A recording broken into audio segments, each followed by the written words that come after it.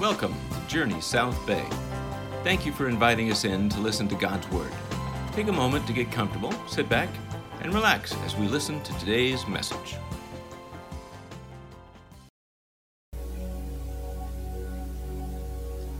I'll go ahead and read it this morning. It says, "Now I watched when the Lamb opened one of the seven seals, and I heard one of the four living creatures say with a voice like thunder, 'Come.' And I looked, and behold, a white horse, and its rider had a bow, and a crown was given to him, and he came out conquering and to conquer. When he opened the second seal, I heard the second living creature say, 'Come.' And out came another horse, bright red. Its rider was permitted to take peace from the earth, so that people should slay one another, and he was given a great sword. When he opened the third seal, I heard the third living creature say, 'Come.' And I looked, and behold, a pale black horse, and its rider had a pair of scales in his hand. And I heard what seemed to be a voice in the midst of the four living creatures saying, 'A quart of wheat for a denarius, and 3 quarts of barley for a denarius, and do not harm the oil and wine.' When he opened the fourth seal, I heard the voice of the fourth living creature say, 'Come.' And I looked, and behold, a pale horse, and its rider's name was Death, and Hades followed him. And they were given authority over a fourth of the earth, to kill with the sword, and with famine, and with pestilence, and by wild beasts of the earth. When he opened the fifth seal, I saw under the altar the souls of those who had been slain for the word of God, and for the witness they had borne. They cried out with a loud voice, 'O sovereign Lord, holy and true, how long before you will judge and avenge our blood on those who dwell on the earth?' Then they were each given a white robe and told to rest a little longer, until the number of their fellow servants and their brothers should be complete, who were to be killed as they themselves had been. When he opened the sixth seal, I looked, and behold, there was a great earthquake, and the sun became black as sackcloth. The full moon became like blood, and the stars of the sky fell to the earth.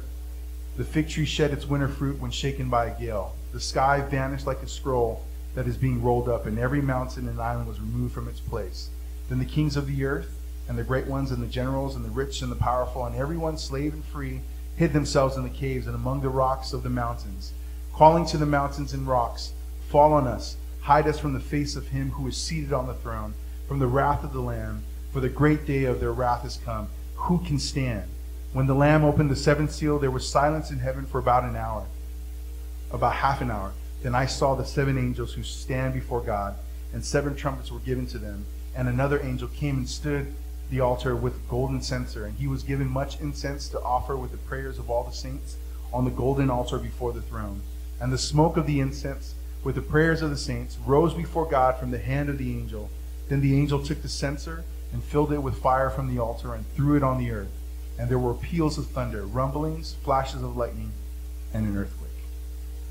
May God bless the reading of his word. You guys can be seated this morning.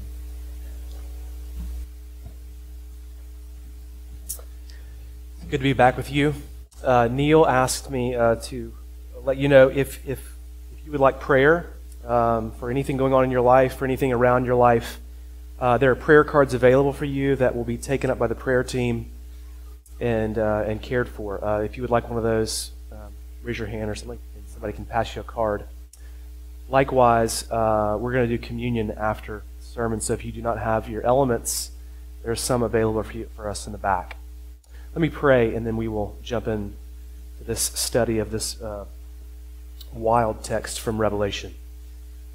Our Father, as we gather together, wherever we may be, would you meet us?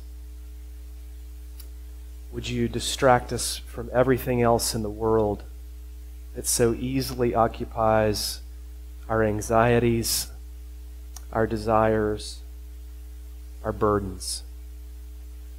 And just for a short moment, would you free us from that to look at you and to see you and to taste what you offer? Teach us from this text in Jesus' name. Amen. One of the most unique things maybe in the church is there's tons of disagreements about what is significant work, what is worthy theology. But whether or not you're Catholic, Charismatic, Reformed, Methodist, even Eastern Orthodox, One of the most renowned books that everybody agrees on in the history of the church is Augustine's City of God. And what he did in that work is he sort of interpreted all of world history in light of two realities, that there is in our world a city of man that has a king, that has values, that has a way society works and how society moves and where society is going. And alongside it, in the midst of it, we have a city of God that has a king, that has values, that has a way that the world works. And so what a Christian is somebody who is a citizen of the city of God, living in the city of man. And what he was essentially teaching us and talking about is this biblical idea of the kingdom of God. That really what the Bible is about, in one little subtweet, is that God is bringing his kingdom here. And what I want you to leave this morning with is confidence that that is where you put your hope. Look, while we celebrate and rejoice in this great country that we live in, and we celebrate its values and we celebrate our citizenship, what I want you to double down on this morning is that if you're a Christian, you live in this country as a citizen of another.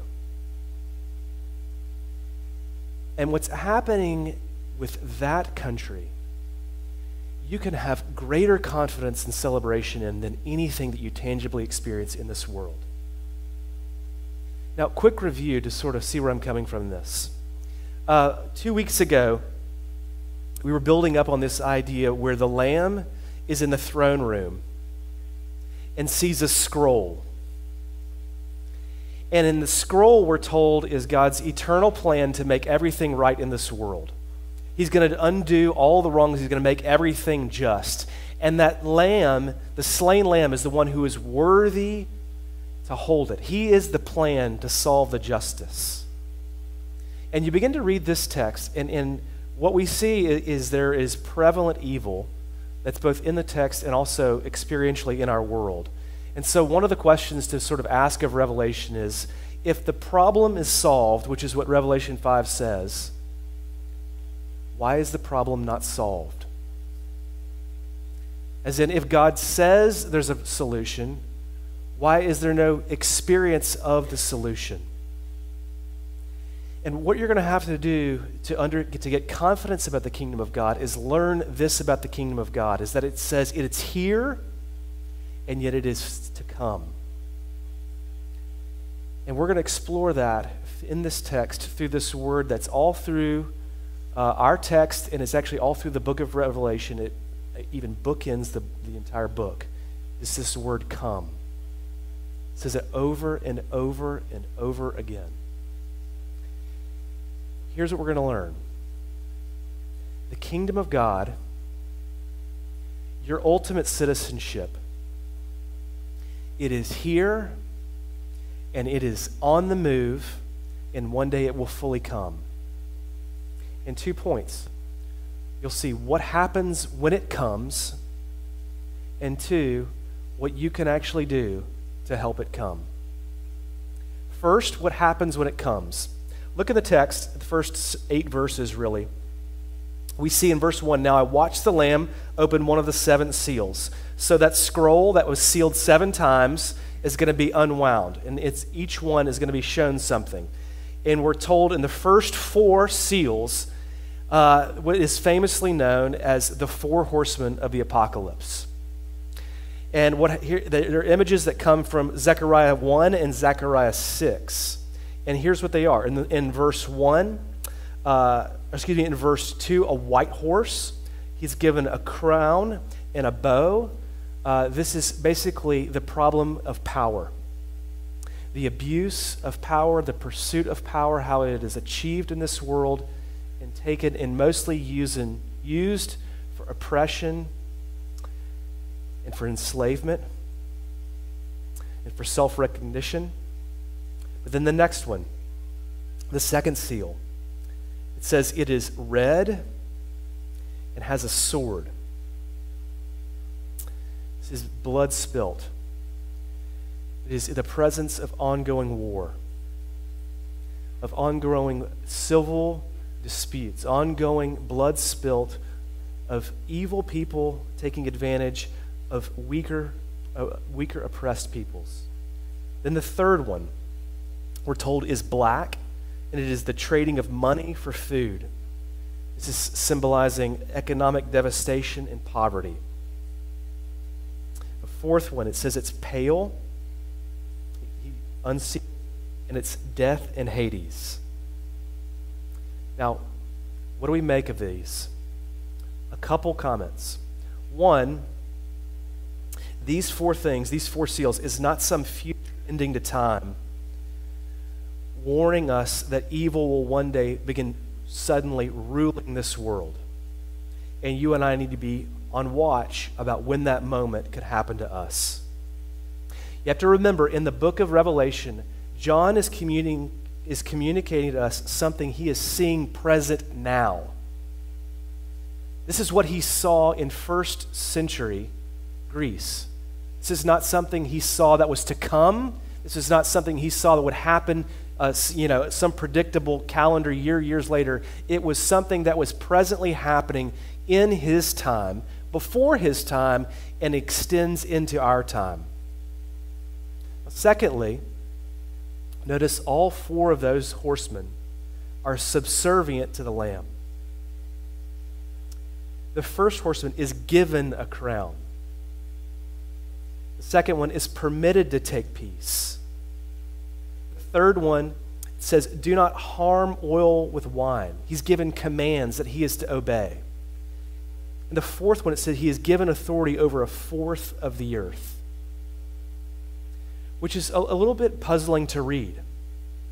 That the slain lamb has authority over these things and permits these things. Now, what you're sort of learning here is this tension of the kingdom of God. That the kingdom of God, Jesus talks about this several times in the gospel. He says, it is here, it is at hand. And then there are other places where he says, it will fully come.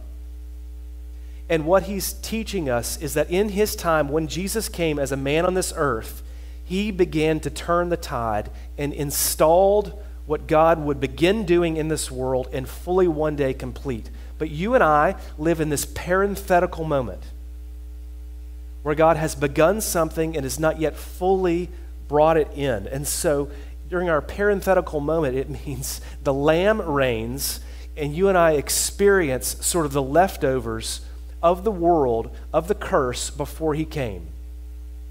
So what the four horsemen sort of represent for us are a realistic picture of the fallen curse of everything that happened after Genesis 3. You need to sort of accept this in actually a helpful way, that the Bible does not ever mention some sort of life where if you give yourself to Jesus, he'll just protect you from everything. You'll have this clean life of no problems. You'll live, an immune life to suffering and evil. It says the evil exists. And actually the Lamb is over the evil. And there's an amazing tension here. Because you have the Lamb on the throne, evil aggressively present, then and in our world. And then you have this verse in verse 11 where the martyrs are asking, how long will you let this go on? How long will you let war prevail? How long will you let poverty exist in our world? How long will you let death and hell reign? How long, O Lord? And it says they're told to wait a little longer. See, how do you have confidence in a kingdom with that tension? Well, the answer is bound up really in a total twist in this text that you have to follow and listen to. Because our instincts are to believe that the presence of evil in this world means God cannot exist. This is called the problem of evil, theodicy. if all of this is happening, there's no way there is a God out there. 100 years ago, elites in this country really believed that all the problems in this world could be solved through technology. And actually, religion was one of the foolish things that you could believe in and follow to solve the problems of evil in this world, because actually they were contributing to problems in this world. But if we just put all of our trust in technology, that would solve all these problems of economic injustice, of poverty, of war, of hatred, of division, stuff like that. But it led to depression. In 1920, H.G. Wells, he wrote The Outline of History, envisioning a world where technology booms and this world becomes a utopian. But then after World War I, he wrote in 1933, The Shape of Things to Come, basically questioning technology and saying rational people need to seize power and educate an entire society on justice and peace. That's our only hope. But then after World War II, in 1945, he wrote A Mind at the End of Its Tether. And he said at the beginning of the book, Homo sapiens are spent. He was utterly devastated that the progression of society, that technology in no way solved the problems of this world. And he could not handle the presence of evil in this world. See, the presence of evil becomes a problem not just if you're a Christian, it's a problem if you're secular as well, because it says, look, what do you do with the problems of us growing in technology, of growing in education, and yet evil and injustice prevailing? And all of these things become heartbreaking, but you know what? If you're not a Christian, it's hopeless. But if you're a Christian, there's actually some hope in this text. Here's what I mean. If you look in verse 1, 3, 5, and 7, the horse comes, and then a living creature says, come. And the Greek word there, literally it is a present passive participle. It could be translated, be you coming. And what we're told here is as evil is coming, the closer God's kingdom gets, the louder evil gets. And it tells us this: the presence of evil is not proof that God's kingdom is not here. It's actually proof that it is here. And what evil is doing is throwing out its last-ditch hope to do everything it can to stop it. Let me explain. I was rereading The Lord of the Rings about 6 months ago. And in the Fellowship of the Ring, if you read through the book, one of the noticeable things throughout the entire trilogy are the incredible trials that Frodo and Sam go through on their way to destroy the ring. It's like the closer they get to Mordor, the more heavy the burden gets, the more challenging it gets, the more suffering they go through, the closer they get to Mordor. But here's what blew me away reading that book. The movie doesn't do this, but the book starts out and says that Bilbo, has the ring for 60 years. And doesn't go through anything. Like there's no trials or suffering or any attacks of orcs or anything on him. And then he gives the ring to Frodo. And in the book, Frodo has the ring for 17 years and doesn't go through any of that. He's just living this carefree life in the Shire, no problems whatsoever. But the moment they construct a plan and set their face to Mordor to go out and destroy evil, the suffering and onslaught begins. And it's like what Mordor recognizes is that its days are numbered. And it's going to throw out every last-ditch effort to stop the plan of redemption. And that's exactly what we're being told in Revelation 6 and 8. See, here's the question of the day. Is evil prevailing and winning in this world? This text says no. War, poverty, devastation, racial injustice, all of it. It knows its days are numbered. And it's throwing out every last-ditch effort to stop healing from coming in this world. And you have to know that to keep yourself from becoming dangerously hasty or callously cynical. Here's what I mean. If you don't know that evil is not winning the day and has no chance, you can look at what's happening in this world and get really hasty. You know what I mean? You can look out and become a chronological snob. Like, I hate 2021. If we could just go back 50 years from now when it was more heavenly. Oh, by the way, we were in Vietnam. You know, we would really be in a better world. But every time that you think along those lines, you'll be tempted to want to grab control. And on an individual basis, it may not matter that much, but on a collective basis, when you try to grab control, over the schools, over the government, over everything in society, you know what you end up doing? You end up becoming like Peter. When you see the threat of evil, you want to pick up the sword and cut somebody's ear off. But the way of the kingdom is, Jesus says, put it down. And if you don't know that evil is really not a threat, you will always become dangerously hasty and want to do that. Or you can become callously cynical.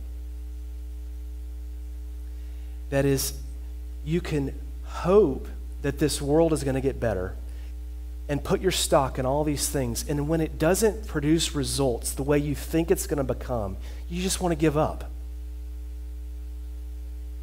You just want to look out and go, why in the world Christianity, with this much problem happening in the church and around the church?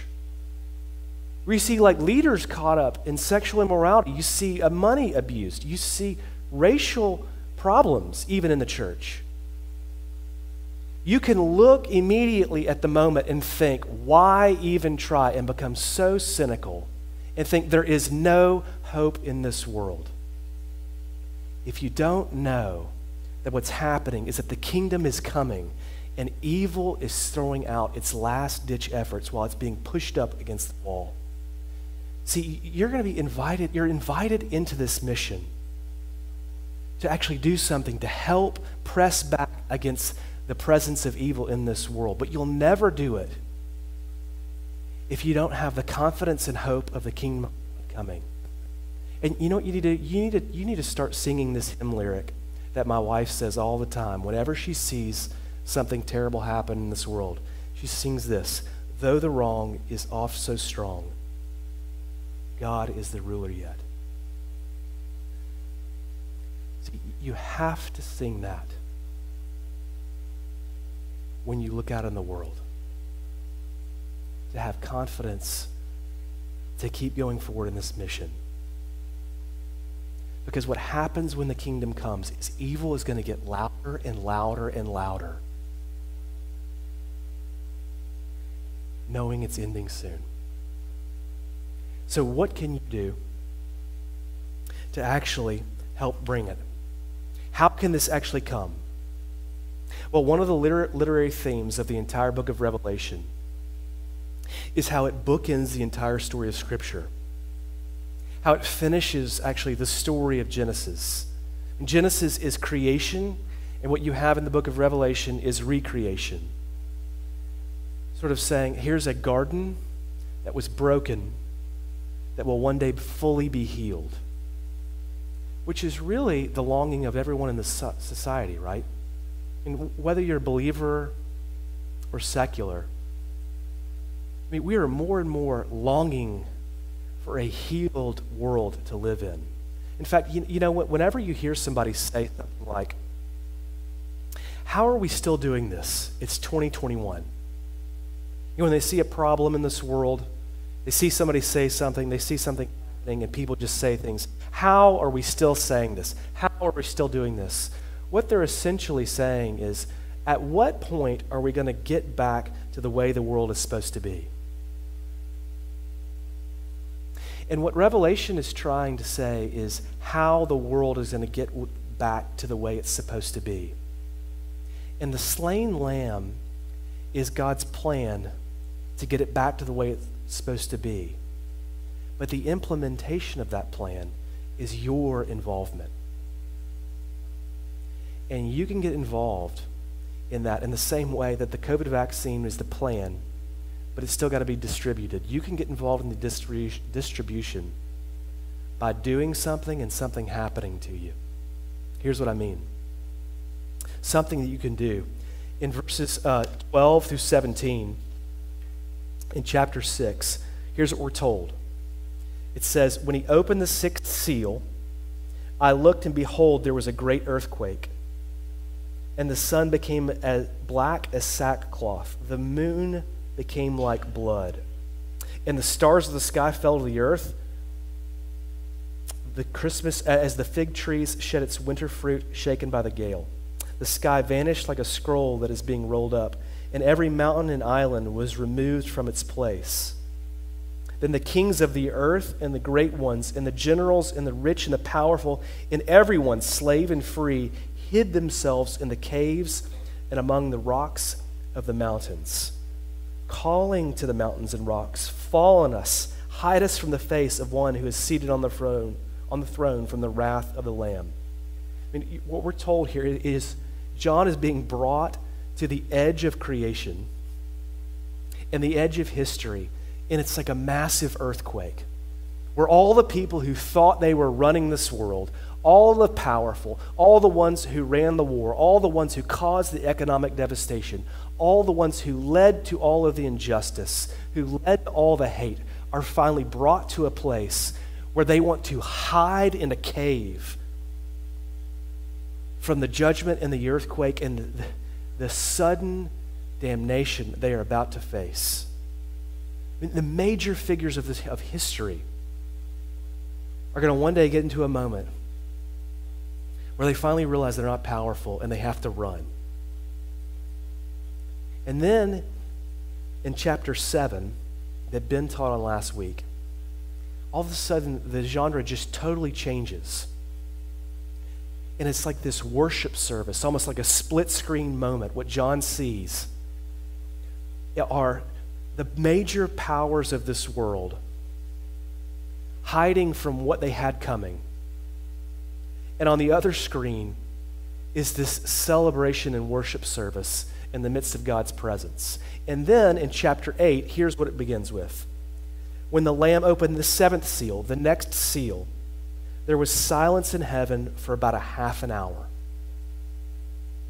Now, what in the world is this? Now, most theologians have debated thousands of things about what could that be for 30 minutes of silence in heaven. But here's where the text goes.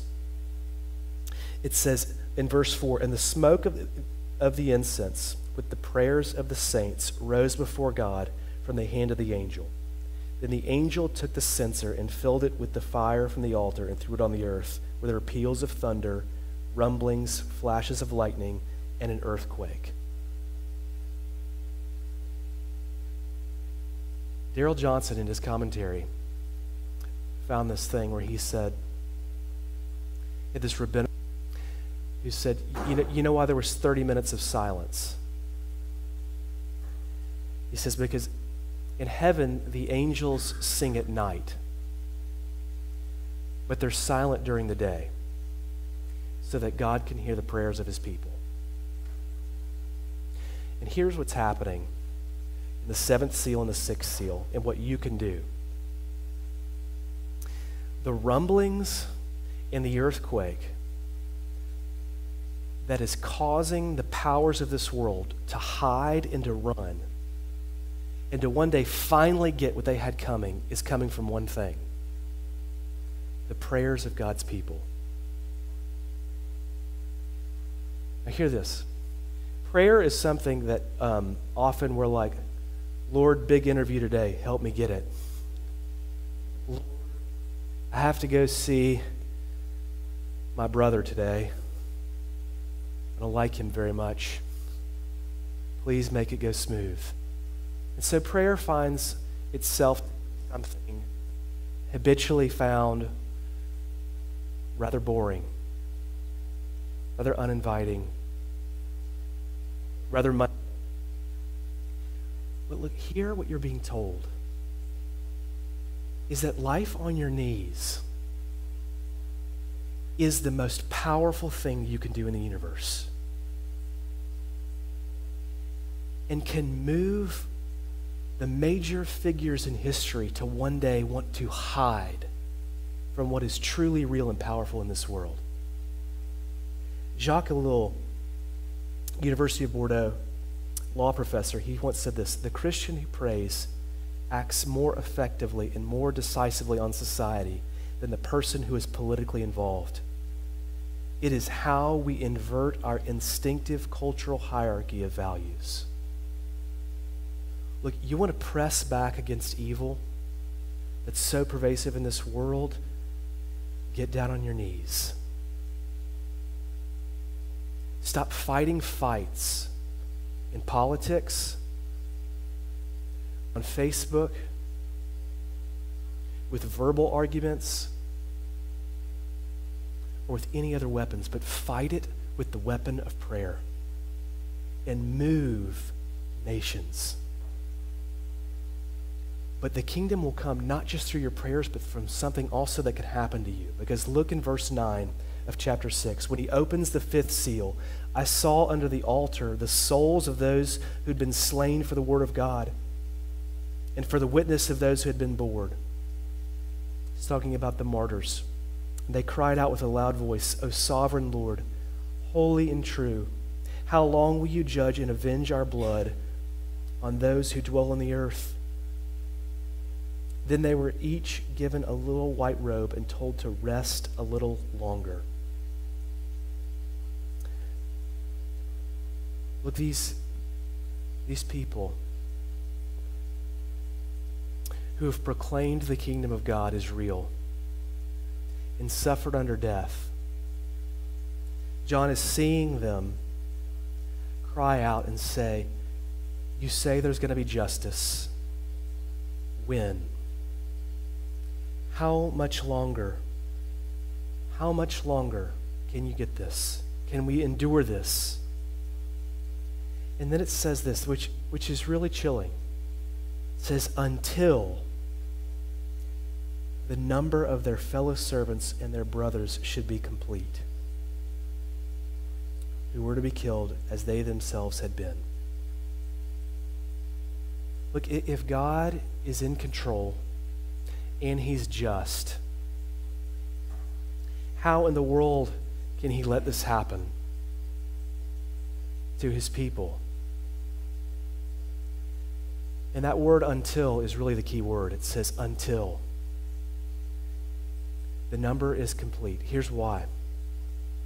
Because suffering, according to the book of Revelation, is going to be overthrown and ended not through the absence of suffering, but through the presence of our suffering. It's almost like the kingdom of healing will not come in any other way other than the followers of the King suffering like him. Now, let me sort of pastor you through this for a minute. Look, sometimes in your life, you escape suffering. Someone you know was sick, something dangerous could have happened, and you're delivered. And we immediately think, thank you, Lord. How present is God? And it's not less than that. But we have to be careful with that type of thinking as the only way God works in the midst of suffering. Because if there's not deliverance and there's not healing, what we have the tendency to think is that God is absent and far from us in the midst of the suffering thing that's happening. But what we're told here with the martyrs is that when suffering happens and there's no delivery and there's no redemption and there's no salvation from it in the immediate moment, it's not the absence of God far from you, but the presence of him moving actually closer to you, closer into this world, and closer into other people's lives. Because his presence is not far from suffering, but his presence is near because he's using your suffering for something else, to open the door to his kingdom coming nearer and closer than it's ever been in this world. Look, this is the amazing mentality of Revelation 6. Suffering, especially for Christians, is evil's last-ditch attempt to thwart the plan of God. And step into the shoes of evil for just a second. You think, okay, we hate this entire Christian thing. How are we going to get people to finally ditch it? I know, let's make their lives miserable. In fact, kill some of them.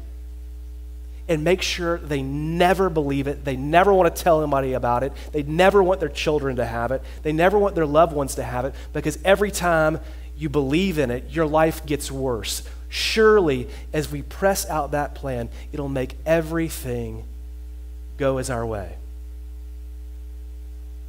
But here's the genius of God, is that suffering, when it gets into real Christians' lives, it doesn't move them further from God. It actually moves them deeper in a way than they've ever been into the heart of God,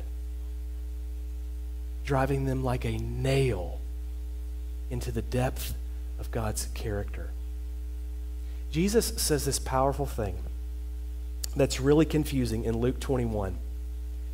He says, you will be delivered up even by parents and brothers and relatives and friends, and some of you they will put to death. You will be hated by all for my name's sake, but not a hair of your head will perish. By your endurance you will gain your lives. And it's very peculiar. He's saying, if you follow me, your life's going to go terrible. But nothing will happen to you.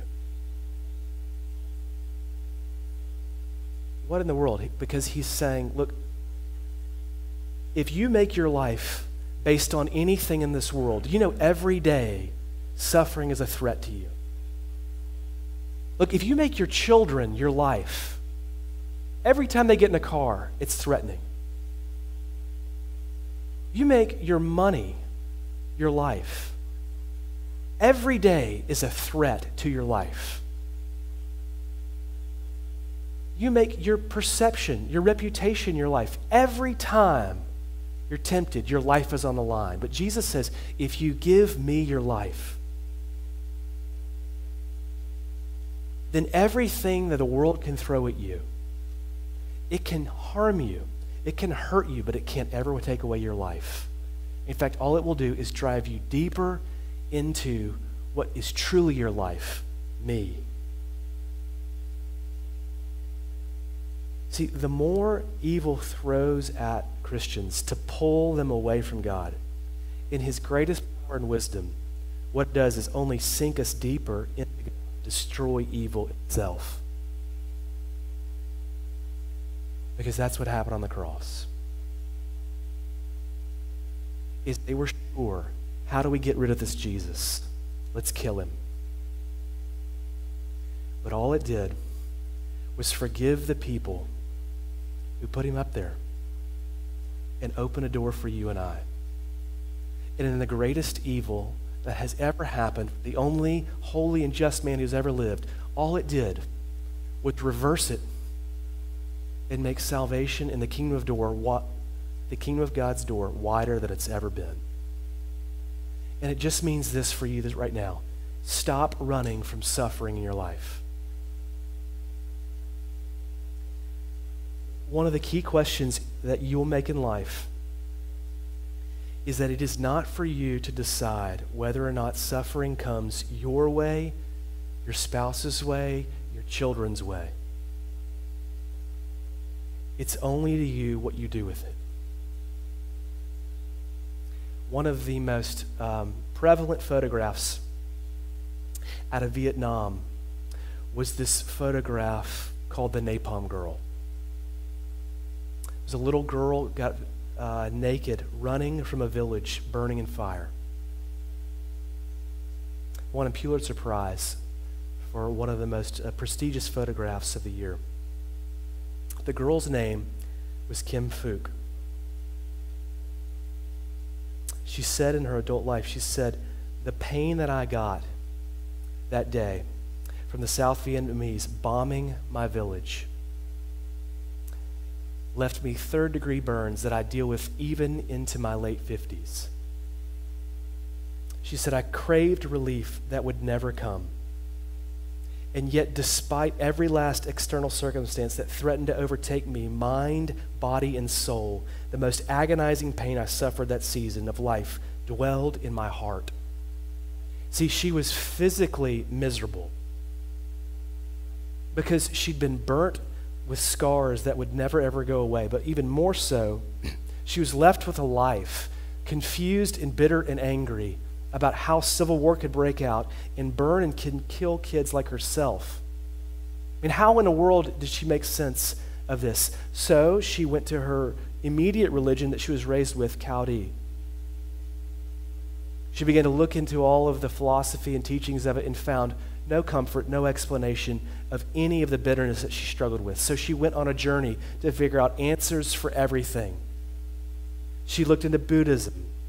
She looked into Taoism. She looked into Hinduism. She looked into everything she could to explain how in the world that she could have a God, deal with the suffering she'd been through, and deal with this agonizing hate and bitterness she had towards her neighbor, towards the North Vietnamese, and through any part of the world that had no hope for her. And then one day she just found the Gospels. And she says, I began reading about this man named Jesus. And everyone who ever told me about the way to fix and make sense of your life talked about me striving, talked about me figuring it out, talked about me taking all the efforts, and this man, Jesus, just said, I am the way, that I am the truth, that I am the life. And she said even more, he took those claims and suffered like me and went and paid for all of this and suffered and dealt with the suffering and evil of this world. And so she became a Christian. And after she became a Christian, she began to take the suffering of Jesus and make sense of her own story. And she said this, the bombs of my childhood brought me immeasurable pain. Even now, some 40 years later, I'm still receiving treatment for burns that cover my arms, back, and my neck. The emotional and spiritual pain was even harder to endure. And yet, looking back after the past 5 decades, I realized that those same bombs that brought me so much suffering also brought me great healing. Those bombs led me to Christ. Look, think about this woman's story. The evil of war and dropping a bomb on a village of where children are running around had to think one of the most strategic moments in hell. But in the genius of the kingdom of God,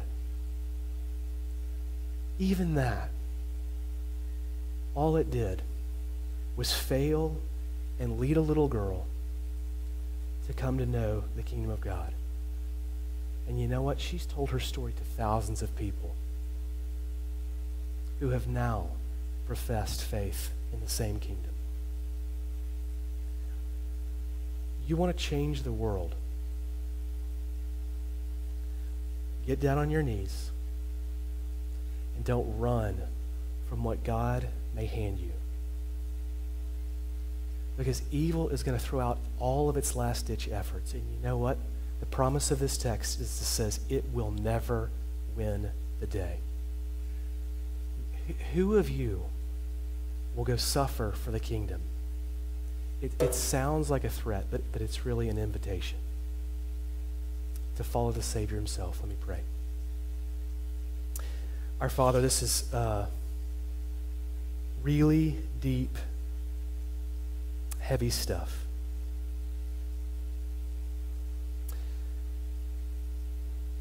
Father, I thank you for that sweet woman, Kim Phuc. Lord, whose testimony rings so true of this text. That evil will do everything it can to rule this world, yet in its greatest efforts, somehow you twist it and throw it down and still prevail. I pray that the hope of that kingdom would ring as loud as the joy that we have today celebrating, Lord, our country. And Lord, help our prayers and our sufferings to widen the door for our neighbors. In Jesus' name, amen. If you enjoyed this message, we invite you to subscribe to the RSS podcast feed. This will let you know when a new message has been posted. You can also look for us on YouTube, Facebook, or Instagram at Journey South Bay. Until next time, God bless.